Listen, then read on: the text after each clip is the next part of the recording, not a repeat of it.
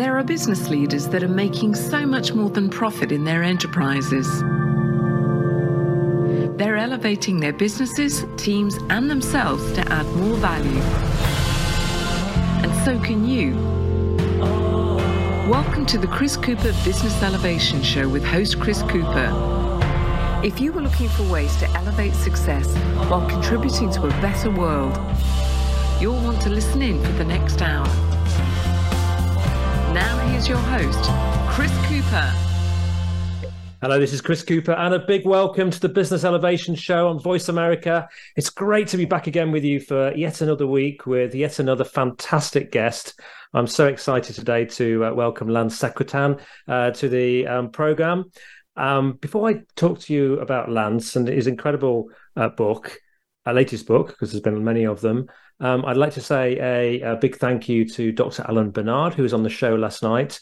Alan is a world global expert on decision-making and constraint theory, and we really went into the importance of decision-making, the process for it, and got me really thinking, actually. I think one of the things he shared with me was that 9 out of 10 things that we do, tasks we do, don't take us towards our goals.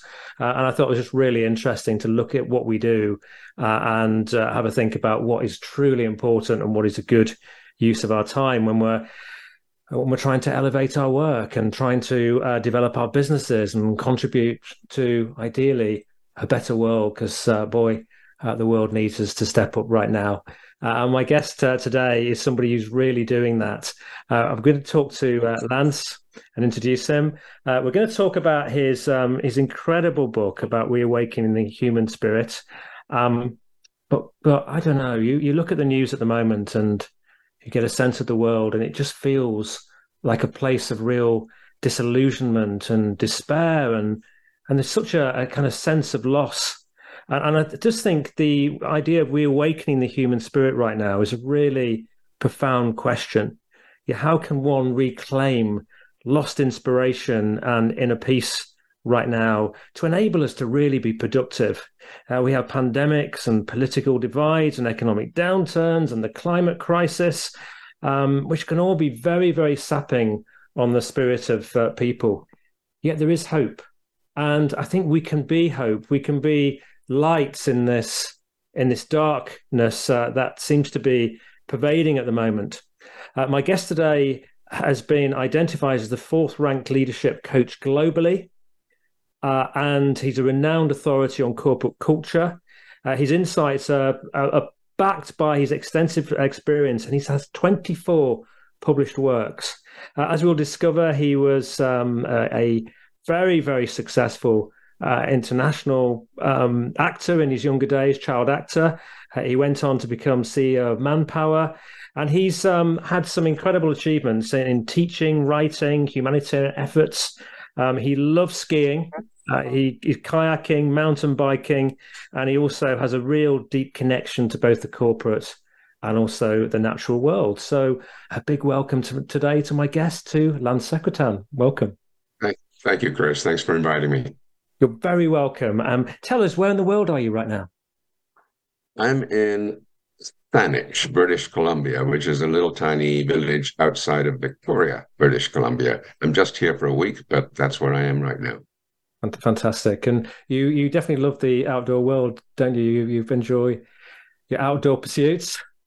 I do. Yesterday, I was watching the salmon running up the river and trying to get up there, which I know you've done in the past too. So that's what I was fooling around with yesterday.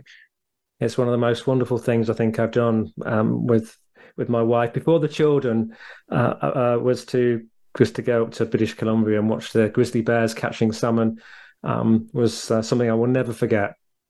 It's absolutely magical.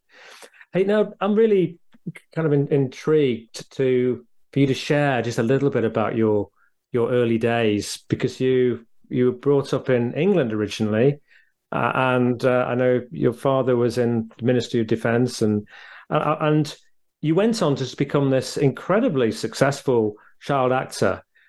Just tell us a little bit about that's how you were nurtured and what you learned that maybe kind of reawakened your spirit to acting and then the corporate world. Tell us a bit about that journey.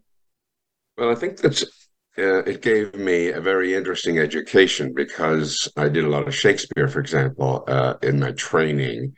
And one of the things about the classics, Shakespeare, for instance, but also the Greek tragedies and so on, is they teach you about people in life.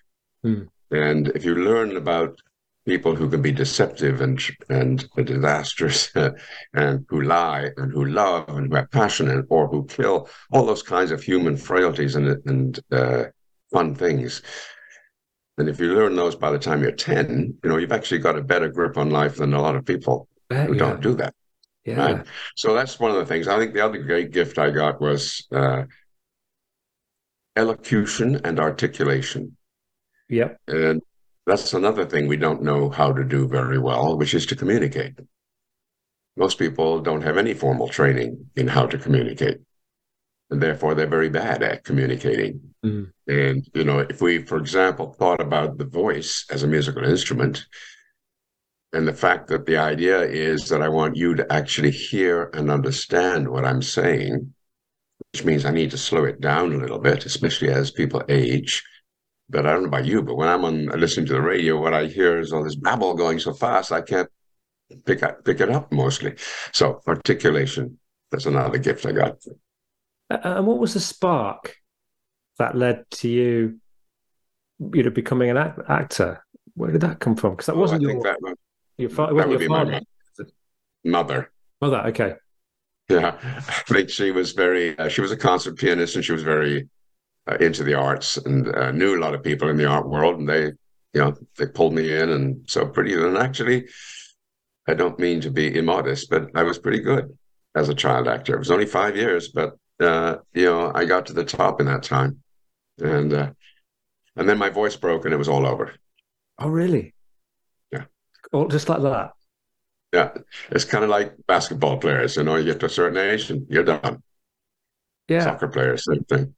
And you became you became famous, didn't you? And you a lot of big. Sure, I was opening art galleries and signing books, and even today you can go on eBay and find West End theater programs that I signed when I was 12, and they're auctioned on eBay. So help us then. So you went from 5 years became very quickly a very successful young actor. Your voice broke. What was then? And I'll use your language, the spark, the inspiration to move into a corporate world, and eventually you had a very senior position. Well, I left England when I was about just before I was 18, and I came to Canada, and so I've been a Canadian citizen since the 1960s, and then I was asked to come back to England. I was headhunted to run Manpower. So Manpower at that point was basically a broken company with about $1 million in sales. And 14 years later, it was 72,000 employees and a monster. At that point, I said, I'm done, because it just feels like I'm climbing the same mountain over and over. So I think I want to do something else. And I mean, sort of intrigued with that, did you feel you kind of sold your soul? Did you feel you had an opportunity to find out who you were really again once you left Manpower, or did that environment enable you to do that anyway? Well, it's a funny thing. We did develop a very unusual system, and actually the system I developed was a system I followed a lot actually over the years, which is to figure out what's not working and then do the opposite. Yeah. And I had a boss from hell prior to that, who taught me how not to be a leader. So as soon as I got to Manpower, mind you, I was 27. I hadn't a clue about how to lead or do anything. I was a baby. And at 27, I didn't know how to lead. So I just did the opposite of what my previous leader had done. Yeah. And it worked really well. And then when I came back to Canada, I wrote a book called Managerial Moxie, which is a story of how we built Manpower. And I ended up teaching at university, and then the book became a bestseller. People started calling me and asking me, could I come and work with them? So I started doing that.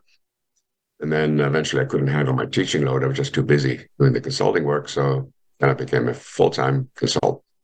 And you built quite a quite a brand with quite a team of people doing that. So you've not just been working with local firms, have you? You've had some pretty significant clients and the community. Microsoft, Starbucks, Kaiser Permanente, Humana, BP. Wonderful group of clients. And I think I've made a contribution to those companies. And I've coached most of the leaders of those companies too. And I worked all over the world with them. So it's been a very, very exciting journey. Yeah, but amazing. What I mean, what this idea of reawakening the human spirit? Where this is your latest book. We're in an interesting period in history right now. Where were the seeds for that for you, for this book? And well, it's interesting you asked the question because it follows what we were just talking about. Those companies I worked with and that I had developed all kinds of formulas and methodologies and so on over 30, 40 years, very successful. But what I noticed was the employees weren't doing so well. Right. The people who led the company, I was coaching them, and they've now, most of them retired, and they're multimillionaires. So they've done very well, and the companies have done very well. But the people working in those companies hadn't done so well. And in particular, they were struggling, I noticed. When I talk to people, I hear stories about the struggle that people have all the time. And so it occurred to me, well, how could we adapt all of the corporate successful work we've done into an individual approach and engage directly with people about what we could do for them as individuals, which we've already done for companies, because the whole journey of my work with companies is how do we make this place more inspiring? Yeah. That's basically the whole plan. And inspiring for customers, inspiring for vendors, and inspiring for employees and shareholders and government and anybody else, unions and so on. And now we come to say, well, can those techniques work with people? And essentially, Reawakening the Human Spirit is a reworking of an earlier book called The Spark, the Flame, and the Torch.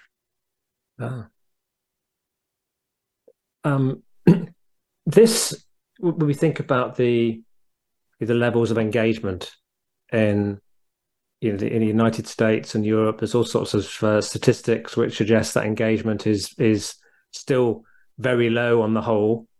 People go to work, earn some money, come home, enables them to live. This feels like very important work. What is that the, for you, and you will also talk about inspiration and motivation, because I think the distinction is very, very important. But is this something that is an antidote really to, the sad situation where many people go to work and aren't happy and aren't ignited and aren't fueled? Well, they aren't. And I mean, I ask people every time I make a speech, I ask the audience, what percentage of the population do you think would give up their day jobs if they had a free choice? And I don't want to jimmy the answers. So I say, well, do you think it would be 50%? Immediately, somebody will say, no, it's 60. Somebody will say, no, it's 70. Somebody will say, it's 80. 80 is where we end up, Chris, always. And the data and the research supports 80. Now, Let's just check this out. 80% of people would quit their jobs if they had a free choice. We spend $170 billion a year on leadership development. We've got 240,000 books on Amazon about leadership. We've got gurus and consultants and big consulting firms all over the place teaching leadership. How come we've ended up in a place where 8 out of 10 people would quit if they had a free choice? This is a disaster, absolute disaster. It's a disaster for two reasons. One, because we're incompetent as leaders. And I would argue we actually don't even need to lead. Leadership is just a red herring, not necessary. I don't know about you. I don't need to be led. I don't need someone to lead me. I need someone to inspire me. If you take the Prime Minister of the UK, for example, is he a leader or is he an inspirer? That's the big question. If he's an inspirer, he's going to be successful. If he's a leader, he probably won't be. Yeah. So what we're actually looking for is something entirely different than what we've been finding. That's one thing. The other thing is, of course, what you said in your introduction. People are so burdened with the environment of stuff that's happening leaders are tone deaf right now because they're talking to employees about coming back to work, about strategy, about corporate culture, about planning and time management and so on. That's not what employees want to hear. They want to hear about polarization, politics, corruption, inflation, the fact they can't pay their mortgages, can't buy a house, and can't pay for their groceries, the war in Israel, the war in Ukraine. These are the things. COVID. I mean, there's just no climate change, Yeah. endless. This is what we need to talk about. And if you were to talk about this to me, I would then be more engaged. But if all I am to you is a piece of, a bolt that you move around in the different parts of the machinery, then, 8 out of 10 people don't want to do that. Yeah. I mean, is some of this very a part of the inherent system? We have not CEOs of companies earning 260 times the average salary of their employees. How do we, and sometimes they're not even performing well.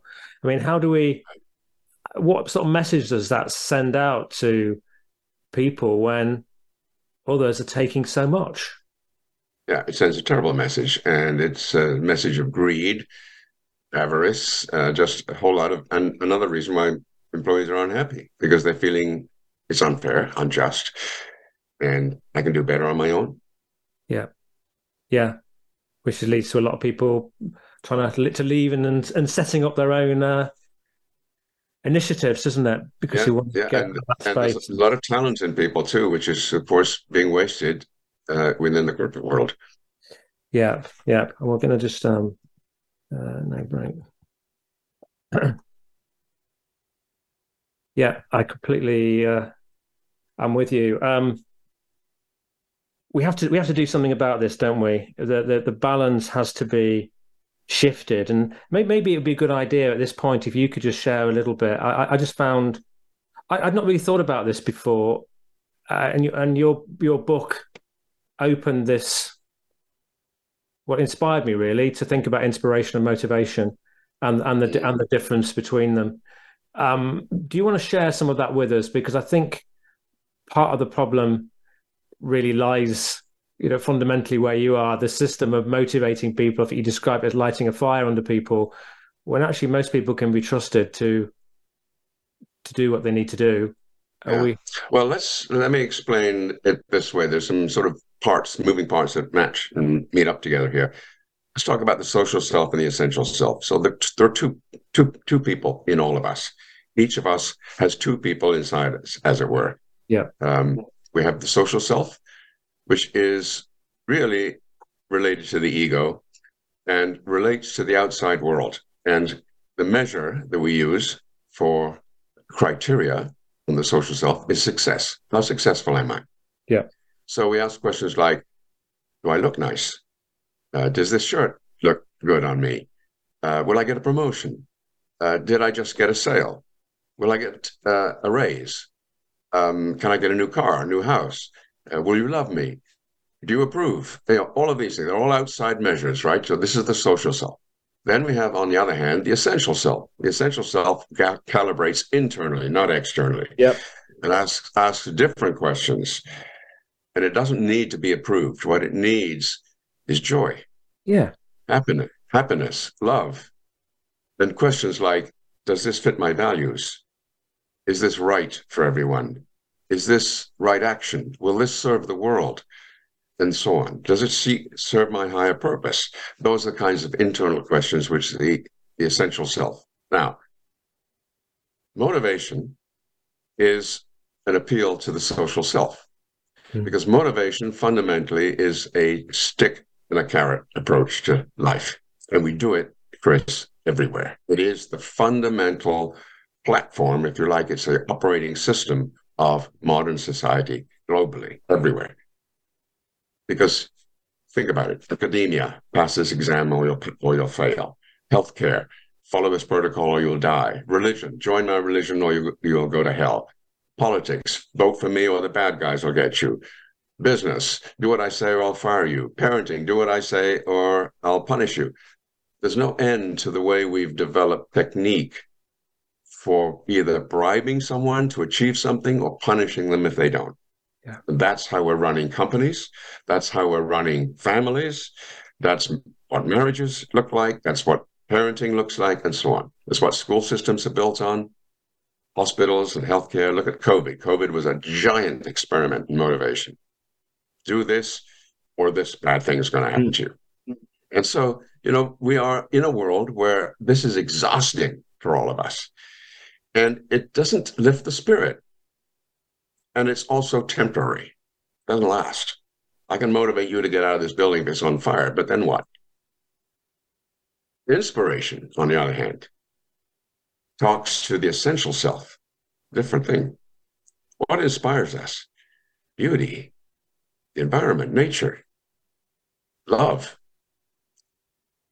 These are the things, people, certain people. There are things that are internal. I mean, a bird song, a symphony, a poem, a great movie, a wonderful book, a great restaurant, good friends. These are the things that inspire us. And they're internal, they're not external. So what we actually want to try and do in the world is make sure we understand the difference between motivation and inspiration. I'm not saying motivation is bad. I'm just saying it's not the only thing. And that's all we know. What we actually need to now become an expert on is inspiration. So if you look at a human resource manual in a corporate setting, for example, it's a motivational manual. Here's the policy. This is the action we take negatively if it doesn't get met. And this is the action we take positively if it does get met. That's the human resource manual. Yeah. That's motivation. It's ugly. Yeah. And so where we are, we have manuals on this, and we know the rule book, and there are billions of books on leadership. Trust me, I'm writing some of them, but there are thousands more. And they're all saying basically the same thing. But in reality, what we actually are yearning for, and I think all of us yearn for, is inspiration. So I fall in love with someone who inspires me. I go to work for a company that inspires me. I smell a rose because it inspires me. I listen to certain music that inspires me. I live in certain places that inspire me.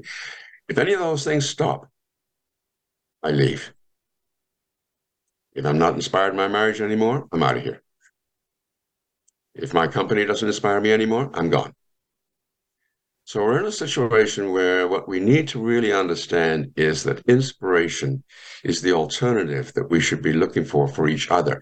In other words, the question we should be asking is it inspiring? Yeah. If I sit down with you here in this conversation that we're having, the question I'm asking myself is, how can we make this inspiring? Because that's what we need to do to reawaken the human spirit. Yeah. So would we be better terminating being inspirers rather than leaders, or is it being an inspirational leader? I mean, yes. The combination. I suppose the combination allows the social and the essential to be balanced, but it's got to be a Yes, but I think leadership is an overrated discipline. First of all, I don't think we even know how to describe it. If I asked you what is leadership, you'd give me a sentence, but and it's your opinion, but it isn't globally accepted standard of what leadership means. And if I gave you one, it would be the same, and it would be different. So if we can't even define it, how can we teach it? So we've been chasing a chimera, we're just not going to find this. And not only that, but at a certain time of our lives, when we're not juniors anymore, we don't need a leader. We need an inspirer. So the way I describe this, Chris, is that, as you pointed out earlier, motivation is lighting a fire under someone, and inspiration is lighting a fire within someone. The difference here is critical, because on the one hand, I'm appealing to a different person in you, your social self. Look, I'll give you a bonus if you get this target. That's a motivational statement, and it speaks to the social self. How about if you did this project, it would change the world? Yeah. That would be inspiring. Yeah. It's just a different way to communicate. Yeah. So do we stop giving bonuses and we build it into salary and we inspire, or does it have to be a bit of both? Does it put? I don't think we need to stop anything. I think we need to start something. Yeah. And, we still need bonuses, and we still need to make decent money and all the rest of it. All those things are still valid. But how about inspiring me as well? In other words, can you be as good at inspiring as you have become at motivating? So your book, Reawakening the Human Spirit, finding the spark, is about, it also refers to sort of finding the spark that and the flame. And can you just talk to us about what you have the spark, the flame, and the torch in the title? Right. Just to set in the scene, the spark is inspiration, I think. Tell us just very briefly what the flame and the torch is, and then we can use that to sort of structure our conversation after the break. Well, what actually happens is that the book assumes that we can't really be inspiring to other people if we're not inspired ourselves. Yeah. So we need to fill up our own tank first. And that's not always true. Leaders do inspire when they're not inspired. And that happens a lot. And all of us who've been in leadership roles know that. And we've done that. But it's not sustainable. And so if you want to be an inspiring person always, then you need to be inspired first. That's the spark. So we fill up our own tank. The flame then is, once our spark is achieved, once we, in other words, have a full tank, we can now go out to the world and inspire other people. Yeah. So inspiring others is the flame. And lastly, the torch is inspiring the world. So in your work, for example, the work that you do, that's this torch. You're inspiring the world.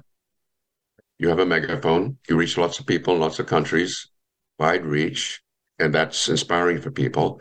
That's the torch. That's building a relationship that's inspiring globally. Yeah. It's also creating a legacy. That's the other part of it. Torch. Yeah, it's playing a role, hopefully, for a better world. It's that Exactly. big. Exactly. That's why I do it.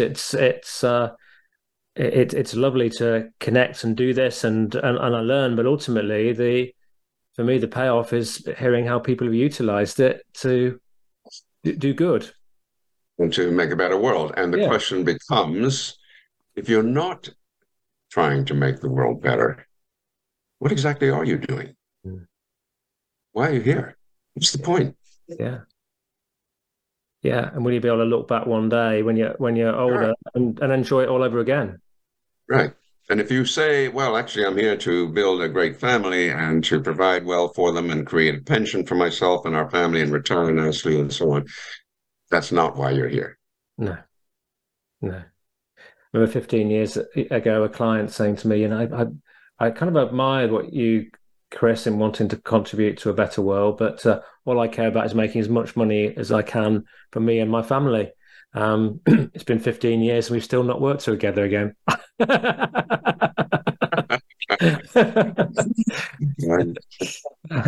Because wasn't going to inspire him to make a change, so let him get on with it. He's probably very, very wealthy with all his money right now.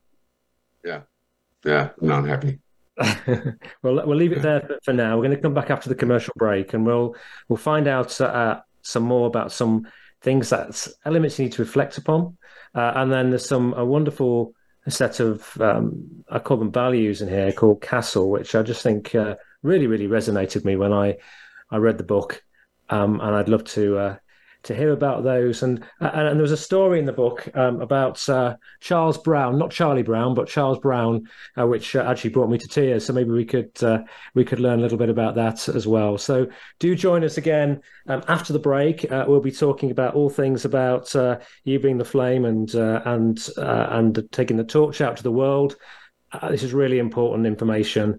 This is really thought-provoking. We need to reawaken the human spirit. We need to reawaken our own spirits right now to be a light in the dark, and we need to help others to lead the way to a better world. So important. So I'll be back again with you or with Lance in just a couple of minutes.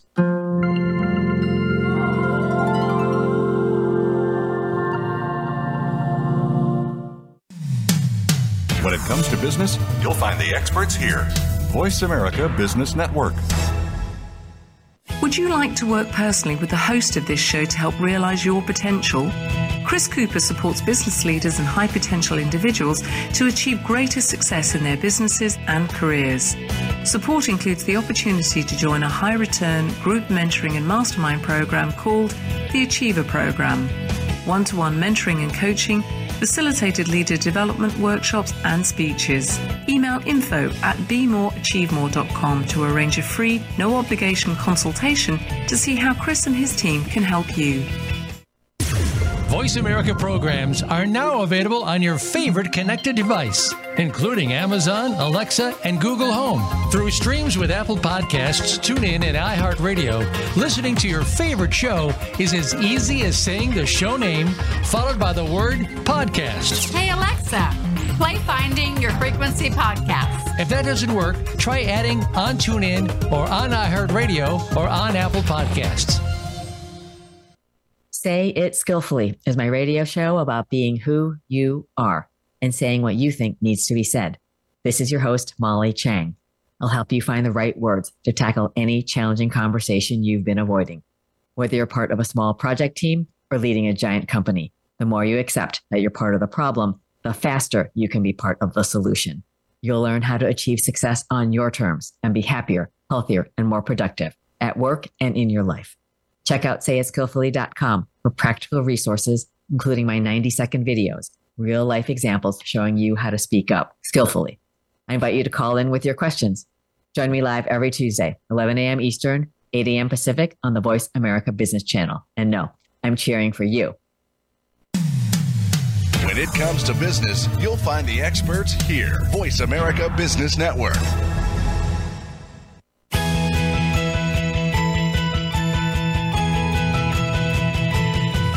You are tuned into the Business Elevation Show with your host, Chris Cooper. If you have a question or comment about our show, please direct your emails to chris@chriscooper.co.uk. That's chris@chriscooper.co.uk. Now back to Chris Cooper. Hi, this is Chris Cooper. I'm with Lance Secretan. We're talking about reawakening the human spirit, finding the spark, the flame, and the torch within. And a very inspiring conversation. We talked a lot about inspiration against versus motivation. And when you're inspiring yourself, because that was the, I guess, finding the spark. In your book, you talk about 4 reflections. Yes. So the reflections are really what I call chapters. And so the spark has really 3 parts to it. One, we need to know who we are, why we're here, what we're doing with our lives. So most people have no clue about that. And research I've done into great leaders has shown that every leader knew that. And therefore, we need to know that too, as individuals. Secondly, we want to dream. We need a dream in our lives. That's inspiring, to get up in the morning and have a dream. And we need a dream for companies, not a mission statement, but a dream. And lastly, we need to remove the violent language from our lives. We use violent language every day. Blowing the doors off things, destroying the competition, war on terror, war on drugs, etc. This language of being in a war room, being battle ready, being a warrior, road warrior, all this stuff is exhausting for all of us. And what it's doing, I won't go into it now in detail, but it basically pollutes the body. So fundamentally, the biochemistry is being fired in your body. Cortisol, for example, some of the stress hormones are being pushed around in your body when you use the language of war, subconsciously. You don't even notice it. So I could say, Chris, I would kill for your pictures that you've got hanging on the wall. Or I could say, this woman is drop dead beautiful. I don't mean she's to drop dead, and I don't mean I'm going to kill you, but I say those words and they send for you like an electric shock inside your body. And stress hormones fire up immediately. You don't even notice it. So you leave a person that's been talking this way for a while, and you say to yourself, I don't feel good right now. I wonder why. Right. And that's why. Yeah. So we can't inspire people with the language of war. That's the bottom line. So that's the spark. Now the flame, once we've got those things accomplished, and it's a big job, so I've just flown across the top of it, but you don't just decide what your destiny is in 5 minutes either. So, but that, the book takes you through the process to do that. Well, then, what we want to try and do is inspire other people. How do we do that? We do that by living 6 different ways, and it's very simple. Not easy, but very simple. We need to be courageous. We need to be authentic. not phony, authentic. We need to serve others. We need to tell the truth and be truthful. We need to be loving. We need to be effective. Whatever it is we do, we need to do it well. That's an acronym that spells CASTLE. So we call them the CASTLE principles. And we got there by reverse engineering, basically, because we asked people what they did not like about other people. And what they said was, we don't like cowards, and we don't like phony people. We don't like people who serve themselves and they're selfish. We don't like people who rule with fear. We don't like people who lie. We don't like idiots. So we said, okay, let's do the opposite. It's not very difficult, really, when you think about it. Now, the thing is that we do love people who are courageous, authentic, serve others, tell the truth, are loving, and effective. And so if we want to inspire people, we need to be with them courageous. We need to be authentic with them. We need to serve them. We need to tell the truth, be loving, and effective. Now, I predict, without a shred of heavy-duty research, that this would be a marriage saver, for one thing. Mm. But it also would help us to live more inspired lives. Because if I kept asking myself questions around just these 6 simple words, courage, authenticity, service, truthfulness, love, and effectiveness, if I could just live those 6 words, that's all I need to do. But I will transform into an inspiring person and be inspired myself. Because when you're courageous and you pull off amazing feats, emotionally, spiritually, physically, you feel wonderful about yourself. Therefore, you're inspired. Yeah. Yeah. They're wonderful. And nobody feels good when they do the opposite, Chris. Nobody feels good when they're cowards. Nobody feels good when they're serving themselves. Nobody feels good when they're lying. They're not inspired by doing that. So obviously the inspiration comes from doing the opposite. So why do we find people in leadership positions who aren't doing this? Why do they find their way to the top? Because that's a model that we've used, and it's the model, by the way, we teach. I mean, I was part of the university system for a number of years, and I can tell you, it's what we teach. We teach competition. We teach marketing strategy. We teach how to destroy the competition. That's what we teach. That's the point. It's red in claw capitalism. And, I'm not saying capitalism is bad. I'm just saying we've given it an edge that's not nice at the moment. We need to just force correct, so that capitalism is a force for good, not a force for evil. Yeah. So how do we? I mean, obviously, we're having this conversation today. You are working with lots of organisations and people, but it feels like we need a reset and fast. We need a reset. We need a global reset, don't we? And fast. Yeah. Big question. How do we help do it? And we can do it. I think this book actually is sort of a roadmap for how to do that, because after all, if we follow the sequence of some of the ideas that I've tried to explain here, we'll get there, because it means different things to different people. But for example, one of the things we do a lot, Chris, is we lecture people. That's bad, Chris. You shouldn't do it that way. You should do it this way. Let me show you how. Right? I'm not 2 years old. I don't need that.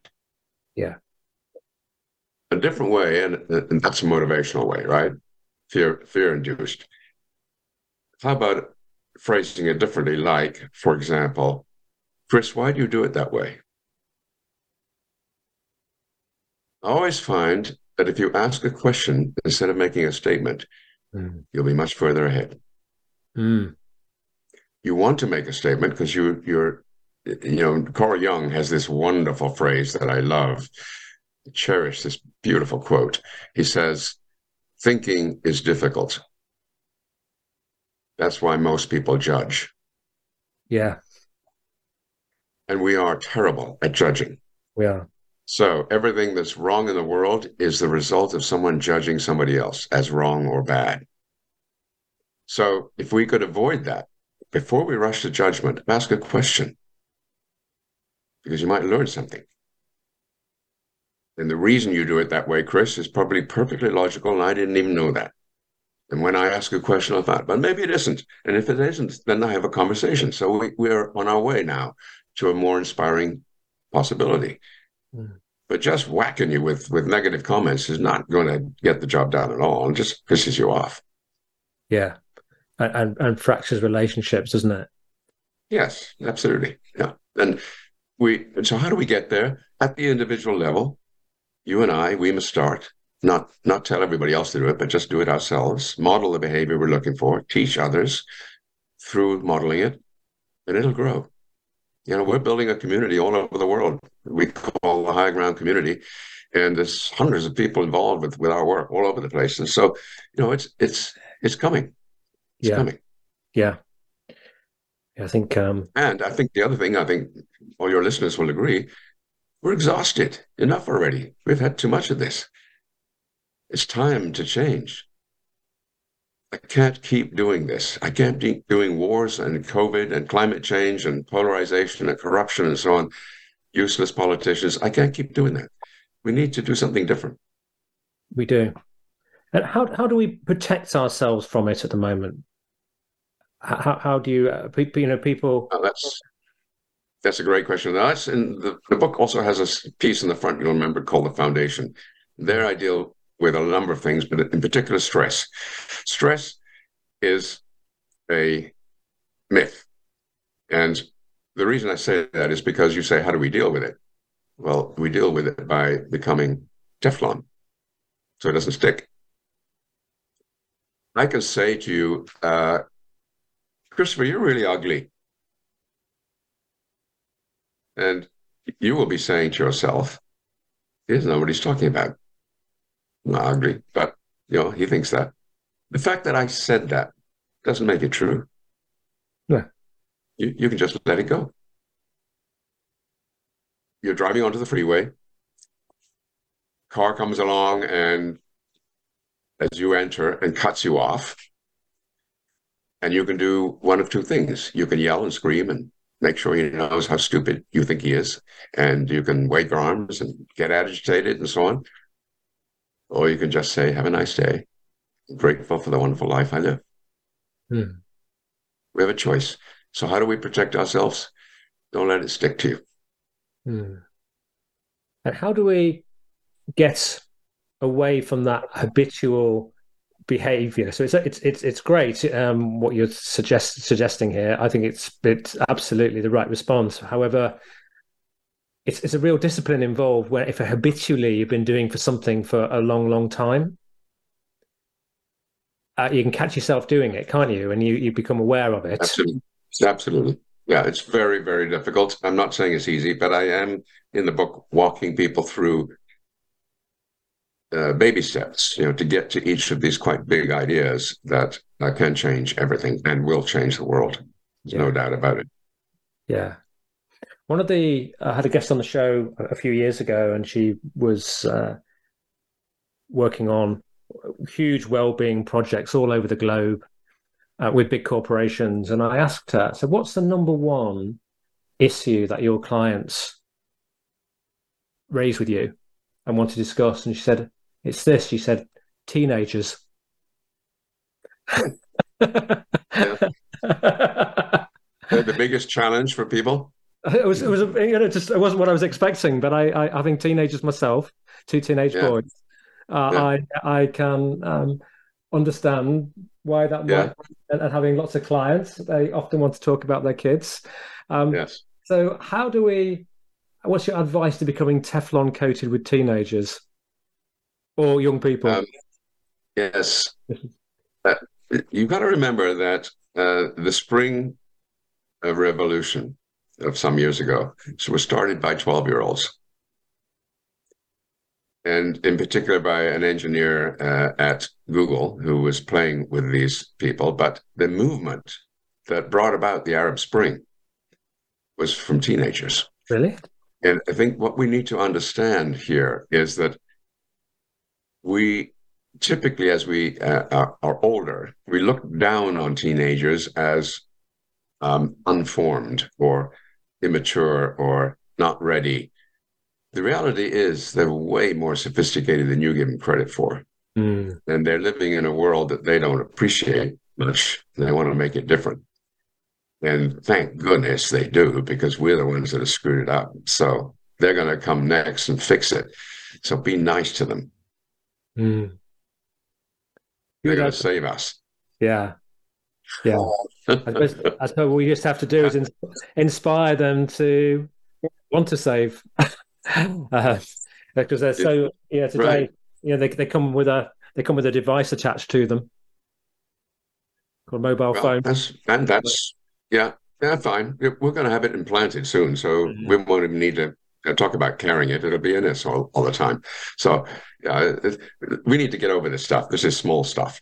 When tens of thousands of people are dying in wars all over the world, let's not worry about small things like whether people have phones on them or not. It's just irrelevant. But what we need to do with teenagers is inspire them.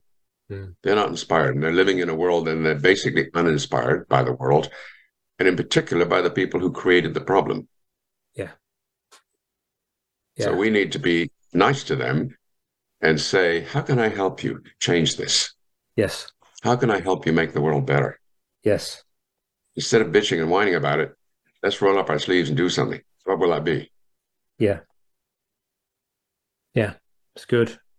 Your book also identifies 6 components for guiding others. Do you want to share a little bit about those?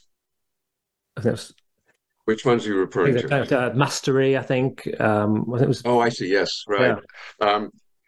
Yeah. This is a complicated model to explain quickly on the phone, but basically, there are only 3 things we do in life. Everything we do comes under one of these 3 headings. Mastery, whatever we do in life, whether it means our work, but also things like peeling a banana or cooking an egg or whatever else it is you do, but whatever, it involves mastery. Secondly, chemistry. Chemistry is relating well with people. That's the other thing we do.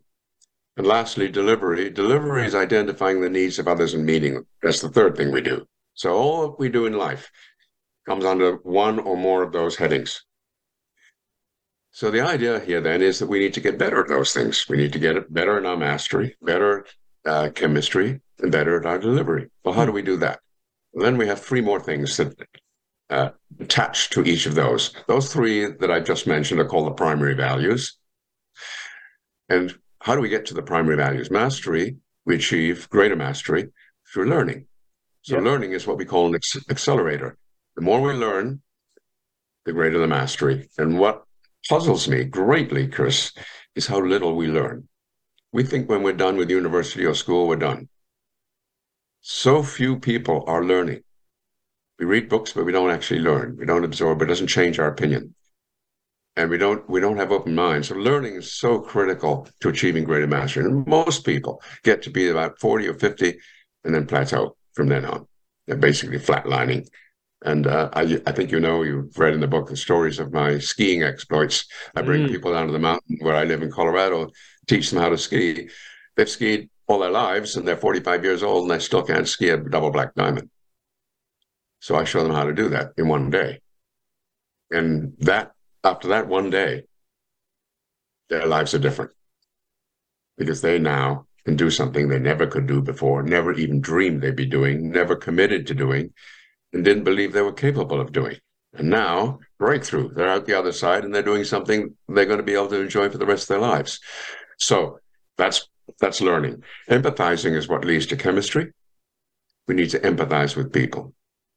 Instead of bombing and killing people and arguing with them, let's find out what their pain is. And what can we do to help you heal that pain? Yeah. And lastly, delivery is about listening. Delivery is about meeting the people's needs. How do we know what those needs are if we don't listen? We're terrible listeners. And do you know that the word silent and the word listen has the same letters? Hadn't realized. That's not a coincidence. Yeah. That's not a coincidence. No, we are terrible at listening. I mean, parents don't listen to us, and politicians don't listen to us, my boss doesn't listen to us, customers don't listen to us, and so on. We can talk about an absence of listening everywhere. So listening is an imperative. So these are the 6 pieces that you were talking about that lead to personal growth and development. Fantastic. This has been really, really inspiring. However, I did mention, and it came down to your 5th value of Castle, which was love. I think this sat under love. You share a story about Charles Brown in the book, which I think is a lovely way to kind of move this towards a close. Maybe you could share that story, because you met Charles Brown. And Yes. Charles Brown was a pilot for the U.S. Air Force during World War II. And he flew a bomber. And so he was on a bomber mission flying out of England to Germany. And he was destined to bomb a factory in Germany. And when he was intercepted by a fighter pilot, and the fighter pilot created all kinds of catastrophic damage to the plane, knocked out an engine, killed several of the people on board, and so on. And so Charles Brown went unconscious. He inverted. The plane went upside down and started the nosedive. He fortunately recovered and goosed the plane with one engine back up into an elevation. And as he was trying to recover the plane, Franz Stieglitz, who was a German pilot, was on the ground refueling. And he saw this plane a few hundred feet above the ground, flying above the trees in the woods. And he just shot down 2 planes that day. So if he got the third one, he'd get an Iron Cross, which is the highest decoration you could get in the Luftwaffe. So he scrambles his plane, jumps up and intercepts Charles Brown, and decides he's going to attack him. So he lines up to the rear, and which is the best place apparently to take out an aircraft. And then he saw people. When he saw people inside the plane, he thought to himself, as he would later say, I never shot people. I shot planes. I never shot people. And when he saw the people, he couldn't shoot. So he guided Charles Brown to the Atlantic so that he could make a safe crossing across Europe and then eventually continue on to where he landed in England. And then the rest of the story is interesting because I think it was around 50 years later, Charles Brown puts an ad in the paper to see if he could ever find this pilot. And he did. The pilot, German, now moved to just close to where I'm living or visiting right now, Richmond, BC. So they both had a reunion in Seattle. And it was a union of love. And it was a demonstration that even in war, there is love. And that the reality is, we don't really kill people. It's hard for us to kill people. We kill buildings and infrastructure and so on. So when the heart realizes what it's doing, it rebels. Wow. What a story. Do you have a final message you'd like to leave us with? Yes, I would like to suggest that everybody who's got an Apple phone or an Android phone goes to their Apple Store or the Android store and downloads an app called Spirit at Work. Spirit at Work is a book I wrote in 2002, but I turned it into a set of cards, and it's a digital set of cards. And it's, I think, something that people will love. Very inspiring. There's all kinds of videos and messages and teachings that you can get from this video, from the app, I mean. And so search for Spirit at Work cards on your favorite platform and download the app. It's free. There is an upgrade that it will cost you, I think, $12 or something. But basic app is free. So enjoy. Can't say better than that. Thank you, Lance. It's been an absolute pleasure talking to you. I feel my human spirit being reawakened during the conversation. For anybody who has been inspired by this and you want to access the book, it is available, Reawakening the Human Spirit, Finding the Spark, the Flame and the Torch. And I'm sure it's available for all good booksellers online. I certainly had no problem accessing a copy for my Kindle a couple of weeks ago. And I really recommend it. It was a great read, very thought-provoking. And I guess in conjunction with this interview, just really interesting and helpful. On next week's show, we have Howard Behar. He's the former president of Starbucks. We're going to be talking about servant leadership. He, over many years, took the firm from just a few stores to many, many thousands across the globe.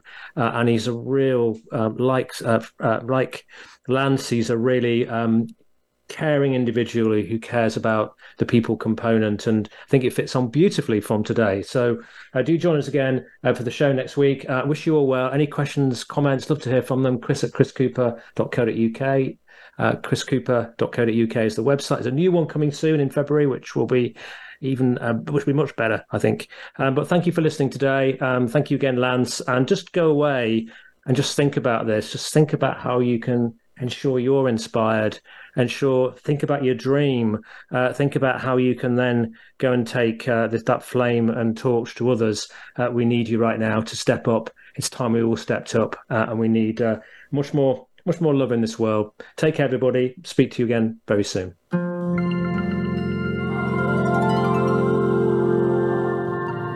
We thank you for listening to the Chris Cooper Business Elevation Show. Please join your host, Chris Cooper, again next Friday at 8 a.m. US Pacific Time on the Voice America Business Channel. Be more. Achieve more.